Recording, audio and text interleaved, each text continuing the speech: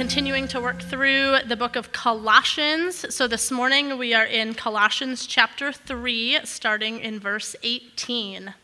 Maybe I should have read this before I dismissed the kids. All right, first of all, verse 18. Wives, submit to your husbands as is fitting in the Lord. Husbands, love your wives and do not be harsh with them. Children, obey your parents in everything, for this pleases the Lord. Fathers, do not provoke your children, lest they become discouraged. Bondservants, obey in everything those who are your earthly masters, not by way of eye service as people pleasers, but with sincerity of heart, fearing the Lord.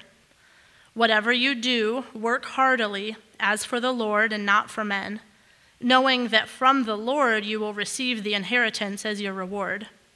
You are serving the Lord Christ. For the wrongdoer will be paid back for the wrong he has done, and there is no partiality. Masters, treat your bondservants justly and fairly, knowing that you also have a master in heaven. Thank you. You may be seated.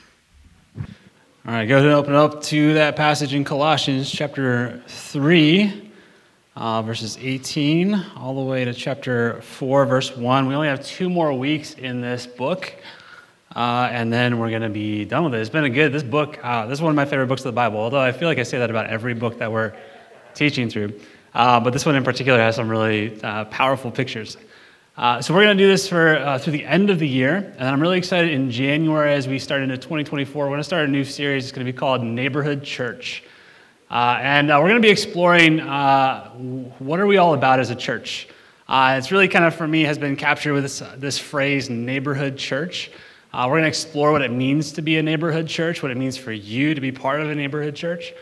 This is also part of our community rule of life. We're going to be looking at the practice of place. What does it mean to follow Jesus in the particular place that he has placed us? So it's going to be in January. It's going to be actually a 2-part, 6-week series. I'm really excited about it. I wish we could get there already, but Christmas is coming. All right. All I'd say, Colossians chapter 3 this morning. Chances are over the next couple days you have some plans with family and friends. 'Tis the season to get together. If your family group text looks anything like mine, you're kind of scrambling to figure out when are we all available? Like, what's the 2-hour window where we can all be in the same room together? It's kind of this time where we sing songs about and we imagine coming together, going home for the holidays, or being with family and friends to celebrate the season. But it's also this kind of time where we have maybe some complicated feelings about family at the same time.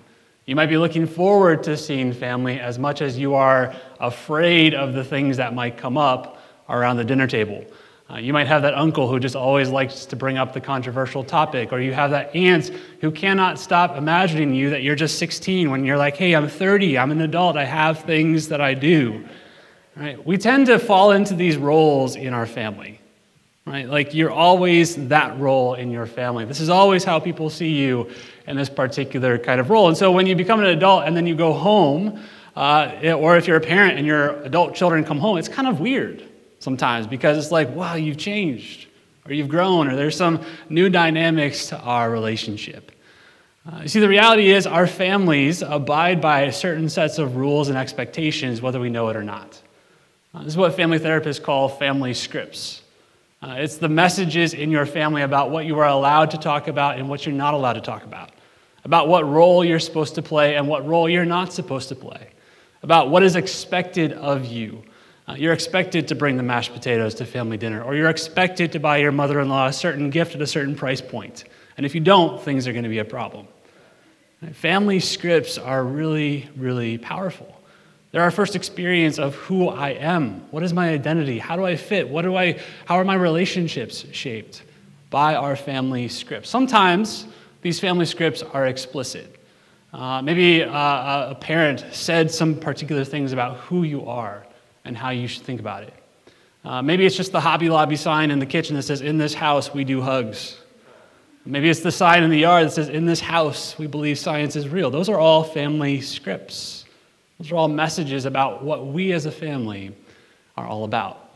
And these messages are deeply formative.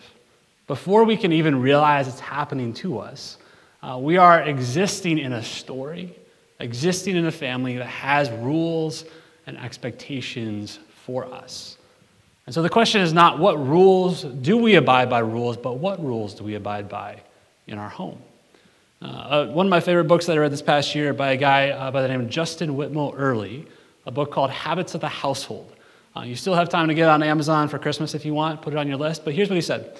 The greatest spiritual work happens in the normal moments of family life. To steward the habits of your family is to steward the hearts of your family. That everyday ordinary moments in your family become these incredibly powerful, formative kinds of things. And so the question is not, do we have rules, but what rules do we have? C.S. Lewis, in one of his writings, he said this: if the home is to be a means of grace, it must be a place of rules. Now listen, don't balk at that idea. Here's what he says. The alternative to rule is not freedom, as we like to think, but the unconstitutional and often unconscious tyranny of the most selfish person. That whether you can explore the expectations and rules and scripts of your family, that actually leads you to health. You can understand this is what I'm living in and this is what our family is all about. If you can make those things explicit, you can evaluate them, you can consider them and say, do I want to continue to live in this? But when you don't do that, you're still under the control of some rules and some expectations, but it's often controlled by unhealth, not by health. And so what we find in the passage today as Paul is writing, he lived in an era where people had a lot of opinions about how family should be. Not unlike our era, right? We don't have opinions about how family should be. You don't have people telling you how you should parent and how you should raise your kids, right? We don't do that. Paul's day had a ton of opinions on how family should be, just like our day.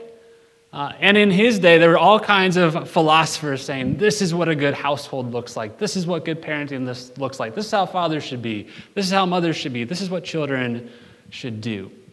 And so the people who are listening to Paul's writing here, they were very familiar with lists like this. How you should think about being a wife or a husband, a child, or a parent. But what is different about what Paul does here is he doesn't just say, hey, throw the whole thing out and there is no family. But rather he says, what would it look like if Jesus was the center of a family?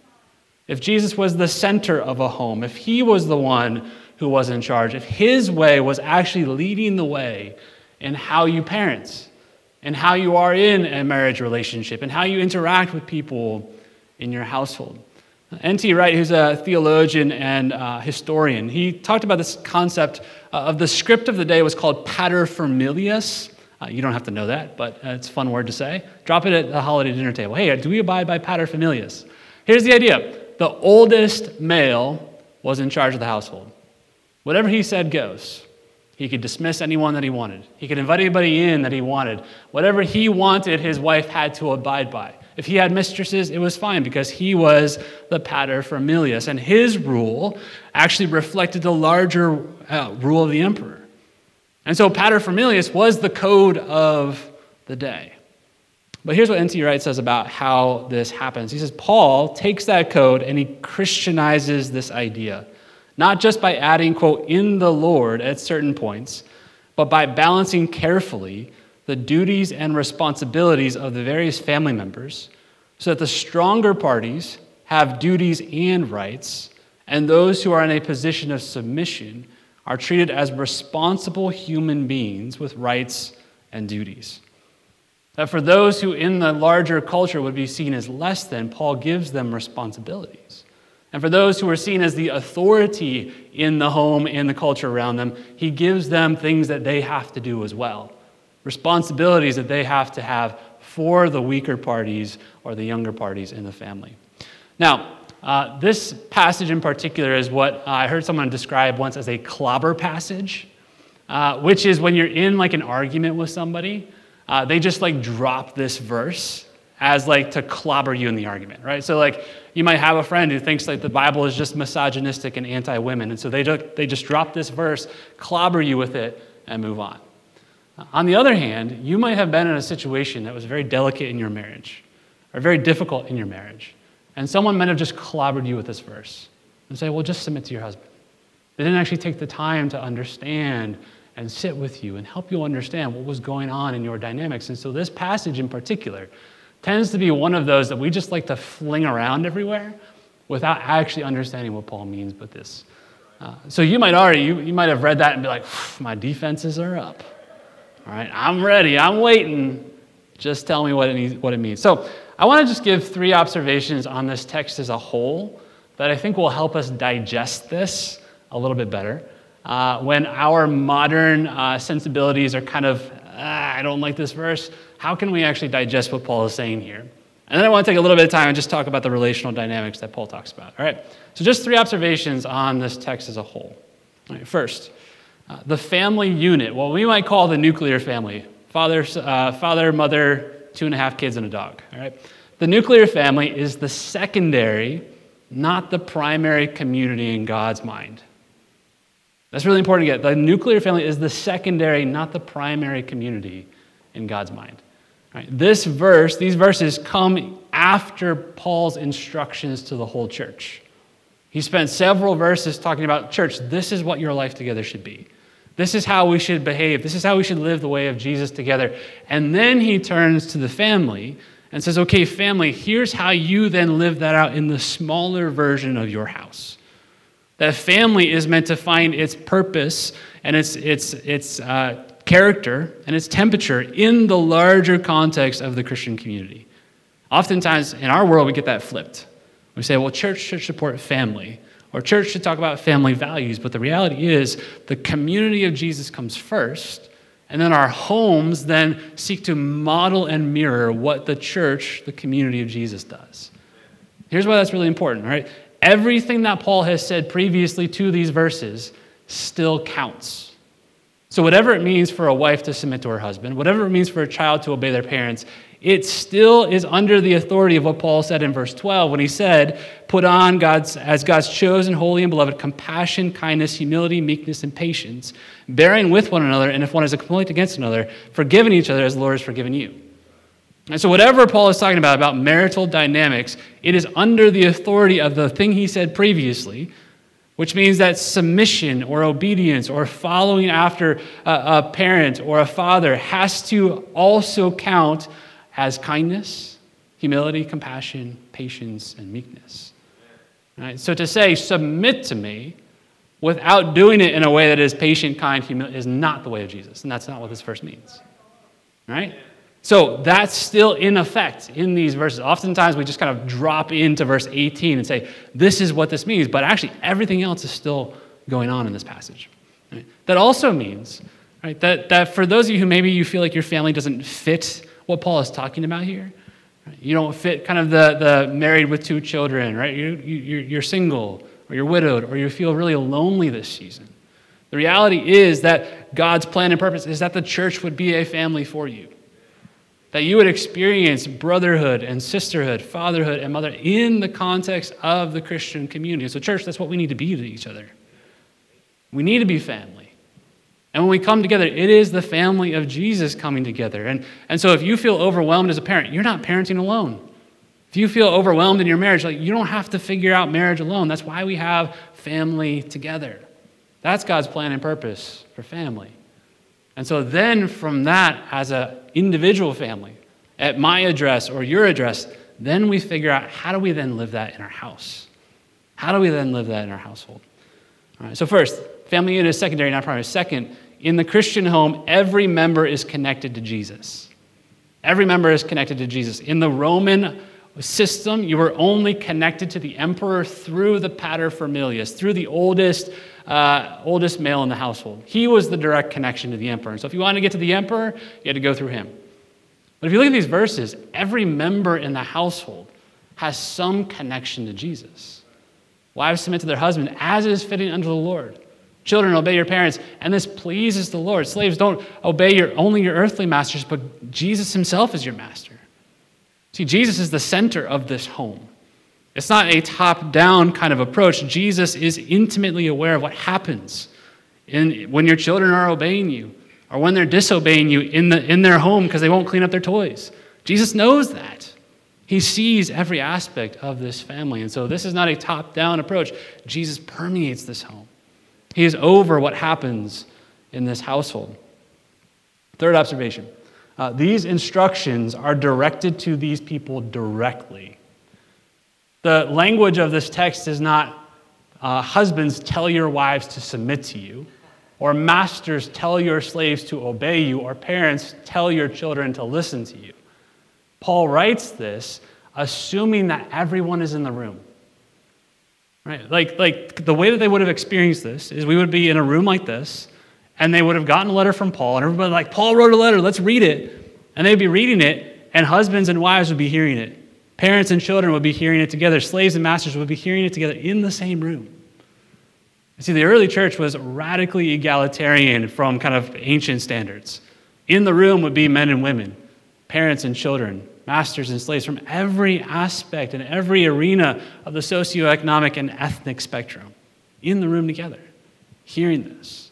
And so Paul speaks to each party in the room to say, here's how you follow Jesus in your role in your family. Not someone else tells you how to do that, but that this is what it looks like for you. Right, so that's the context in which they would be hearing these instructions. Right, so this isn't a boys' club saying, here's how we control our women at home. This is Paul saying Jesus is the head of the household. And so how do we follow him together? Right, with that as the backdrop, I just want to talk through the three different relational dynamics. Now, we don't have enough time to get into each one of these. Right? We could do a whole series on each one of these. Like, there's a lot of family dynamics that play out in each one of these contexts. So I just want to give enough of an overview that we can digest this and we can think about this, and then in your dynamics, in your household, you have enough to know, okay, Paul's not crazy. The way of Jesus makes sense. And so how do we live this together? All right, so first dynamic we have is husbands and wives. Look at verse 18. Wives, submit to your husbands as is fitting in the Lord. Husbands, love your wives and do not be harsh with them. So Paul starts with wives.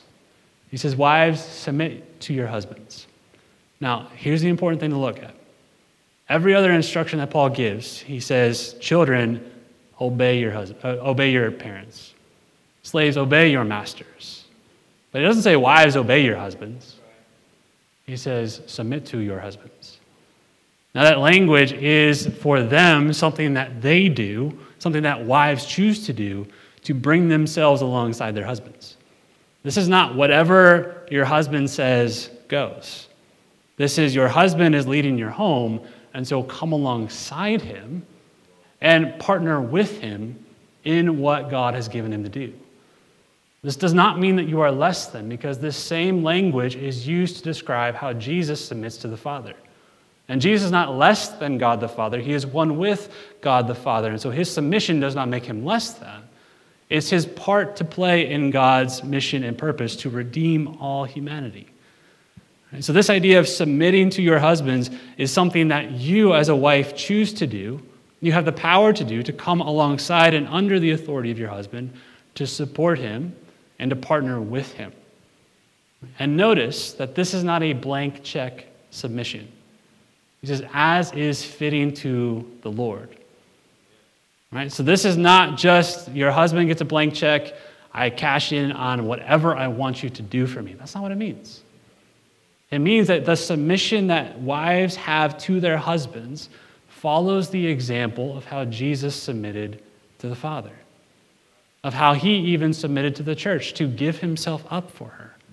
Right? That this is the example that we have. And so this submission, notice it is not a cultural thing or a family of origin thing or a personal preference kind of thing. It is a submission along the example of Jesus. Right? And so there's a lot of cultural things that we would build into that we tend to build into that, which is where we get really kind of icky with this passage. But Paul is saying the submission that wives are to have to their husbands is to follow the example of Jesus as he submitted himself to his Father.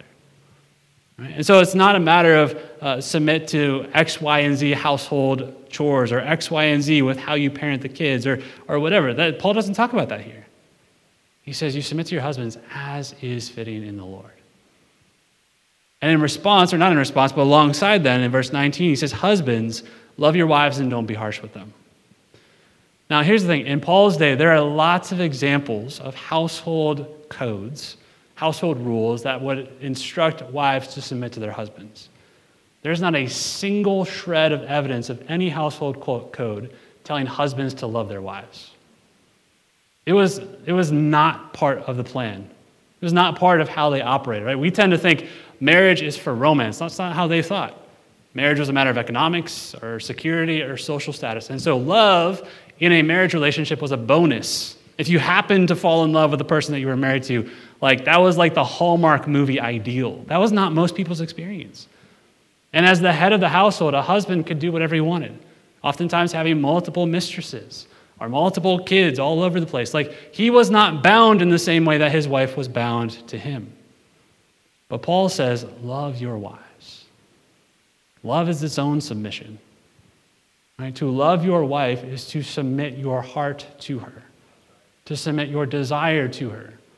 That you are not just all over the place in whatever relationships or pursuits that you want, but your heart submits to her as the source of your desire and your affection.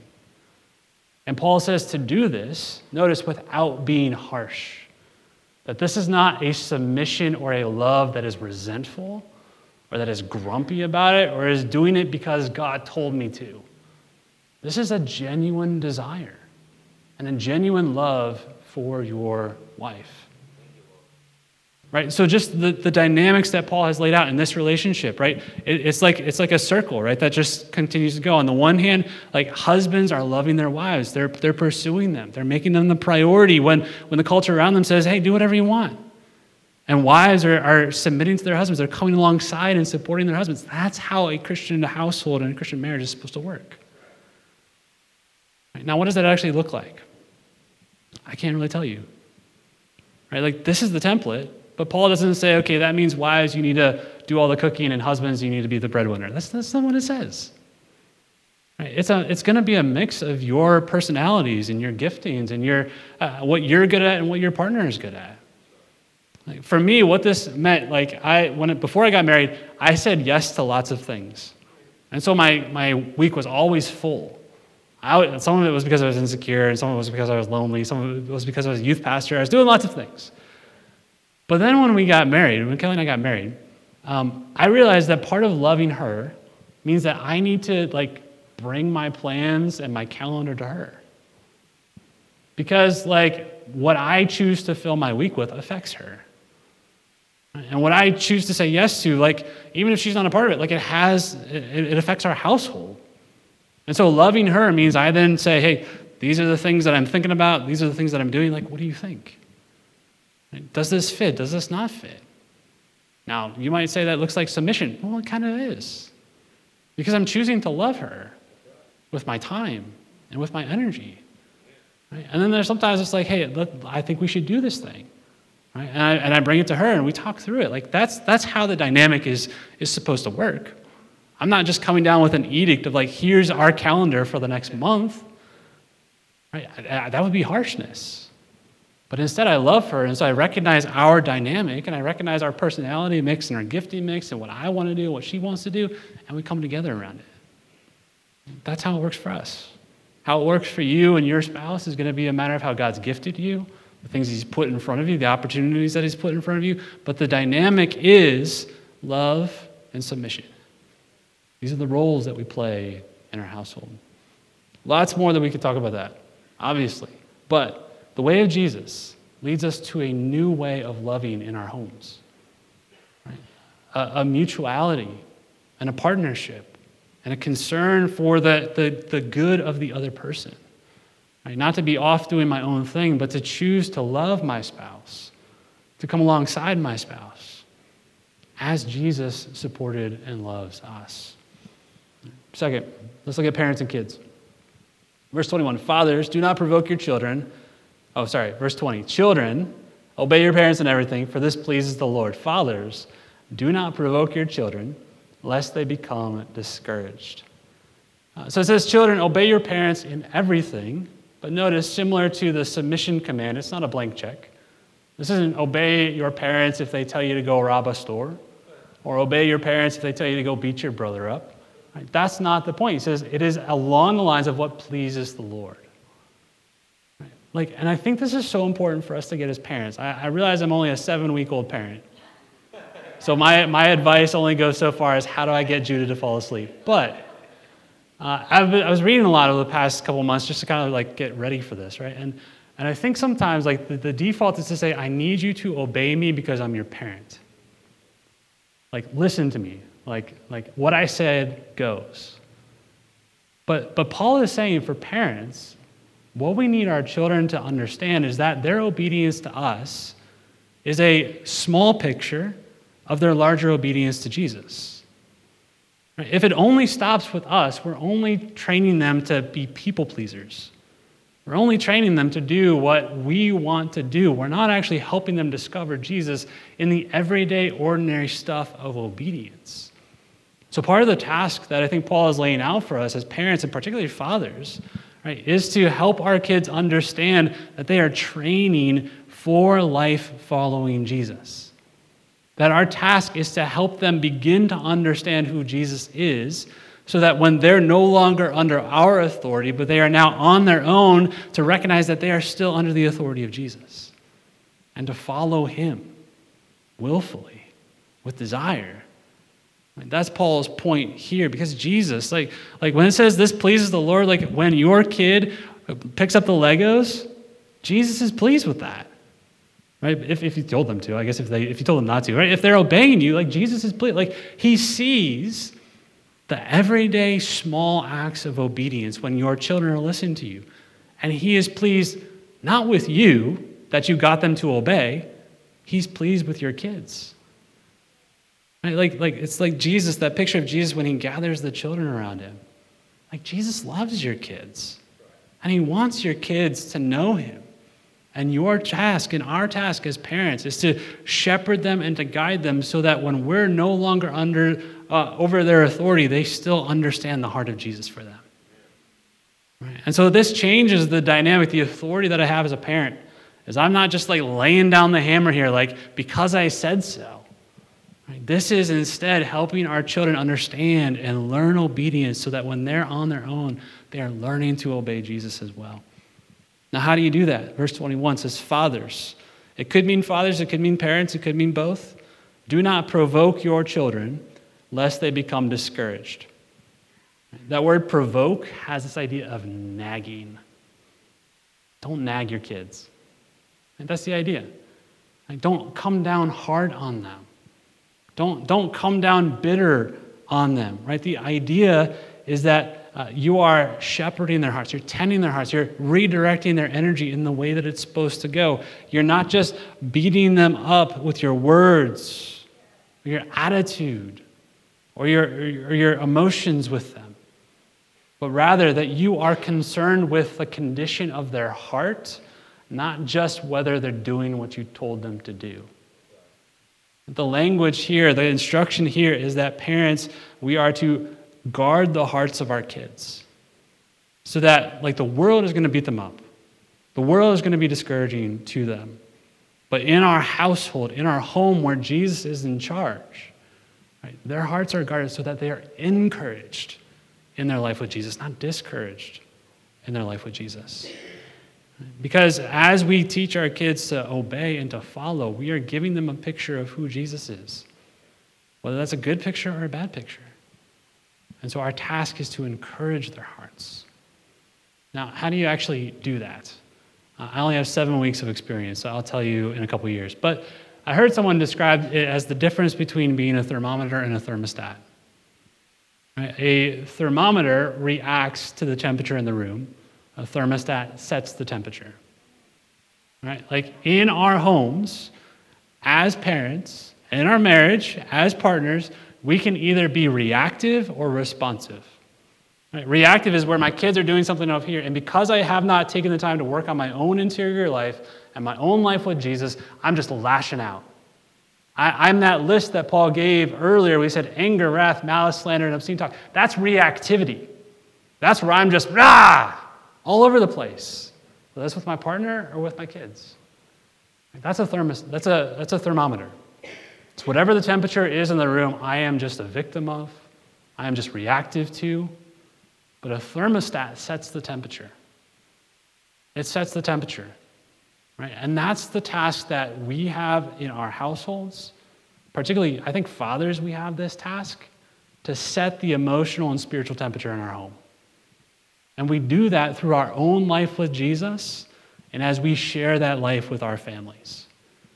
Right? Like this is not primarily just the task of your wife or the mom of your kids to make sure that your kids are cared for. Right? Paul's teaching is that fathers in particular, like whatever the emotional and spiritual temperature is in our room, in our home, like that's your responsibility. And you do that by being connected to your kids and by working on your own interior life with Jesus so that you can choose to respond when things are stressful, not react. Right? That you can choose to engage when your kids are pushing you away. That you can bear the burden of talking through the difficult topics in your home through conflict with your spouse because you are responding, not reacting. And so be a thermostat in your home, not a thermometer. And how do you do that? This goes all the way back to chapter 3, verse 1 through 4. You have to have a life with Jesus. Right? You have to have a life. You cannot give away what you do not have. And so you will not be able to be a responsive father or mother, husband or wife if you are not resting in your hidden life in Jesus. That's why Paul has done all this work to now get here to say this is how we do this.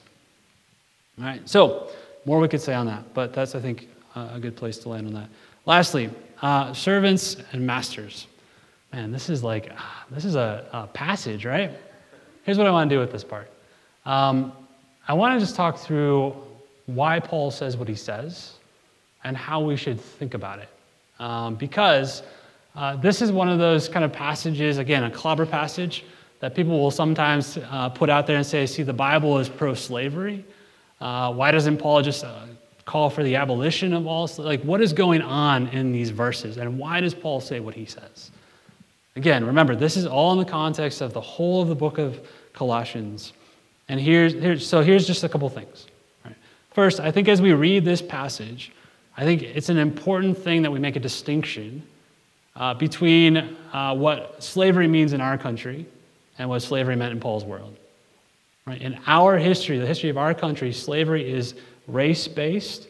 It involved the kidnapping of men, women, and children made in the image of God and forced into servitude here in our country for over 150 years. They were property, they were not people. And that was an abomination. And it's an abomination in Scripture. Right? Exodus chapter 21 says this: anyone who kidnaps someone is to be put to death. Right? The slave owners in old America did not like that verse. That's why they erased it from the Bible.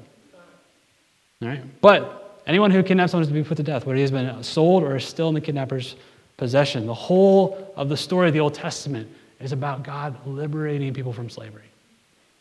So how do we then make sense of what Paul says here? Right. In Paul's day, that's why I think the one version said bondservant. The slavery that he's talking about was different. It was not a slavery of forced kind of being captured because of the color of your skin and be made property. This would have been an economic arrangement, most likely, where someone who needed work or needed support or needed security would indenture themselves or bond themselves to a household. And so think more like Downton Abbey than anything else. If you think Downton Abbey, there's a household. There are those who are in the family. And then there are those who worked in the family. And yes, there is still inequality. There's still social inequity and economic inequity. But I want you to see, with that backdrop, how Paul actually transforms this whole thing from the inside out. Right? Because of what he says here to slaves. So let me give you 6 ways in which Paul writes in such a way that if you were then, you would be like, what? Why is he saying that? And if you were a master, you would take note. All right, so 6 things. So first, look at verse 22. Slaves. Stop there. He directly addresses them. They're in the community. They're followers of Jesus. Right? Like the way of Jesus in the first century was a cross-section of every socioeconomic and ethnic background. And they're in the community. And so that alone, Paul's not going through the masters to get to them. He's saying slaves. Right? Those of you who find yourself at the bottom of the socioeconomic ladder right now, let me talk to you for a minute. He says that slaves, obey in everything those who are your earthly masters. So number 2, he calls them earthly masters. That's not how they thought about it in the world around them. They thought it like socioeconomic status is like an ultimate statement of who you are. But he says your masters are earthly. And he's already said, like the things of Jesus are above, the things of earth are below.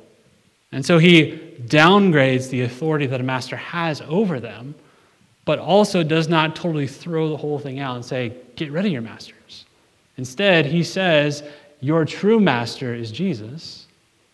And so your earthly master only finds his purpose and place in the context of what Jesus is doing.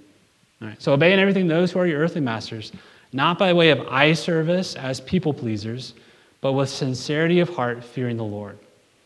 The third way that he subverts this whole thing is he says, your work matters. Like the work that they would be doing is the work that no one wanted to do, the chores that no one wanted to do. And the master did not care whether you felt like it that day. But what does Paul say? Serve with sincerity of heart. It means that those who find themselves in this state, they have a heart, they have feelings, and Jesus is concerned with those things. Right? So he gives them like personhood that the economics around them would not have given them. To say, serve the Lord with the fullness of your heart. And that their work is honored by the Lord, work that would have been overlooked by almost everyone else around them. Verse 23, whatever you do, work heartily as for the Lord and not for men, knowing that from the Lord you will receive an inheritance as your reward. Fourth way he subverts this whole thing is he tells them that they would receive an inheritance. If you were at that level of the socioeconomic spectrum, you did not get an inheritance. There was nothing to your name. When you died, you had nothing to pass on to your family. It all went to the household that you were serving. But Paul says, in the way of Jesus, your work has been accruing an inheritance. Jesus is going to reward you with a thing that the world would never have given you. And so follow him and serve him, and he will give you an inheritance, just like your master is going to receive an inheritance. Let's continue on. Knowing that from the Lord you receive an inheritance, you are serving the Lord Christ. Fifth way that Paul undermines this whole system is he says you're serving Jesus. Now in that world, the status of the master translated to the status of the servant. And so if you were a servant to the emperor, man, you would walk through town and everyone would honor you and respect you. They didn't want to mess with you. Why? Because you were a servant of the emperor. And so when Paul says you serve the Lord Christ, he elevates their status. He gives them a dignity and an honor that they did not have in that world. And who is Jesus in this letter? Remember, Jesus is the firstborn over all creation. He is the one that all rulers and authorities bow to. And so when he says, you serve the Lord Christ, and watch out. Pay attention to that guy. He matters in God's economy. Last thing, verse 25. For the wrongdoer will be paid back for the wrong he has done, and there is no partiality. Masters, treat your slaves justly and fairly, knowing that you also have a master in heaven. I love verse 25, and this is how you know Paul is doing something, because he says, for the wrongdoer will be paid back for the wrong he has done, and there's no partiality. And it comes right between teachings to the servants and teachings to the master. In other words, that verse cuts both ways. Right? So if you're a servant in a household, Jesus cares about wrongdoing that you do. If you're a master of a household, Jesus cares about wrongdoing that you do. It goes both ways. But there's an equality that Jesus has towards everyone, regardless of their socioeconomic status. He is not, it says, partial. It doesn't mean he's going to defer to the master over the servant. No, he doesn't care. There's wrongdoing. He's going to judge it one way or another. And so in the grand scheme of what Jesus is doing, it doesn't matter if you're at the top or at the bottom. Jesus is going to judge you all fairly and equally. And so as a master, then, he gives a warning. Treat your servants justly and fairly, because they are in the exact same position that you are as a servant to your master. And if you have any kind of qualms about the way of Jesus and how it deals with socioeconomic inequality, just read the letter to Philemon. Because this letter, the letter to Colossians, is carried by Onesimus to the church. Onesimus was a runaway slave. He ran away from the household of Philemon, who was part of the church in Colossae. So whatever was going on in that household, it was not good enough for him to want to stay. He runs away. He gets caught. He finds Paul in prison. Paul leads him to Jesus. And Paul says, you know what the way of Jesus calls you to? Reconciliation. And so he writes a letter to Philemon and this incredible letter about the glories of who Jesus is, and he puts it in the hand of a person who would have been a criminal in that world. And he says, take this back to the church. And in the letter to Philemon, Paul says, Philemon, whatever Onesimus owes you, I will pay. Welcome him not as a slave, but as a brother. That's what the way of Jesus leads us to. It's radical equality, because after all, we are all servants of the way of Jesus. And that should transform our social relationships with people so that we see one another as brothers and sisters in Christ, as part of the family of Jesus. So what do we do with all that? That's a lot. We could have talked about, that's like 4 sermons in one. But here's just a couple of things I want you to think about. Every part of our lives matters to Jesus. Every part of our lives matter in the way of Jesus. And the way of Jesus touches every part of our lives. Right? It touches how we work and how we treat our coworkers and our bosses. It touches how we guide and shepherd our kids through moments of obedience and disobedience. The way of Jesus leads us to a particular approach to our family life around the table, or in the car on the way to soccer practice, or when you and your spouse are really just arguing it out on a Thursday night. And we can either become more aware of the ways in which we have been shaped by the world around us and the rules and the scripts of our family that run counter to the way of Jesus, or we will continue to be enslaved by them. We will continue to just do things by the default of what our world says family should look like, or what my family says family should look like. But the way of Jesus invites us into a new way of being family that's shaped by mutual love and submission and respect and care for the hearts of people in our homes. It invites us to understand that Jesus is at the center and to live as if he is the Lord over everything, including the everyday, ordinary stuff of family life. Justin Whitmer Early, who I mentioned earlier, he has this quote in Habits of the Household, which if you haven't figured out, I really like. He says this: one of the most significant things about any household is what is considered to be normal. Moments aggregate, and they become memories and tradition. Our routines become who we are, and they become the story and the culture of our families. This is inviting us into a new way to do family, a new way to do our marriage, a new way to raise our kids, in which Jesus is the center. And yes, that places demands on us, but those demands are for our good and always lead to our freedom. So let me pray for us this morning. Jesus, as we talk through these things, man, I know that there are things, there's stuff between spouses. There's loneliness. There's a lot of maybe tension that we feel about what this text calls us to. God, Spirit, I just pray that you would just open our hearts and our minds. God, if there are things that we need to confess this morning, if there is harshness and bitterness and anger that we need to confess, would you just point your Holy Spirit finger right into that space, and don't leave us alone until we deal with it. God, would you give each parent in this room wisdom to know how to just tend and shepherd the hearts of their kids, that we would be emotional thermostats, not thermometers. And God, would you give us the boldness to just live as if you care about every aspect of our lives, even the everyday ordinary stuff, so you would truly be Jesus over everything, including our homes. Give us the strength, the wisdom, and the courage to do that. I pray this in Jesus' name. Amen.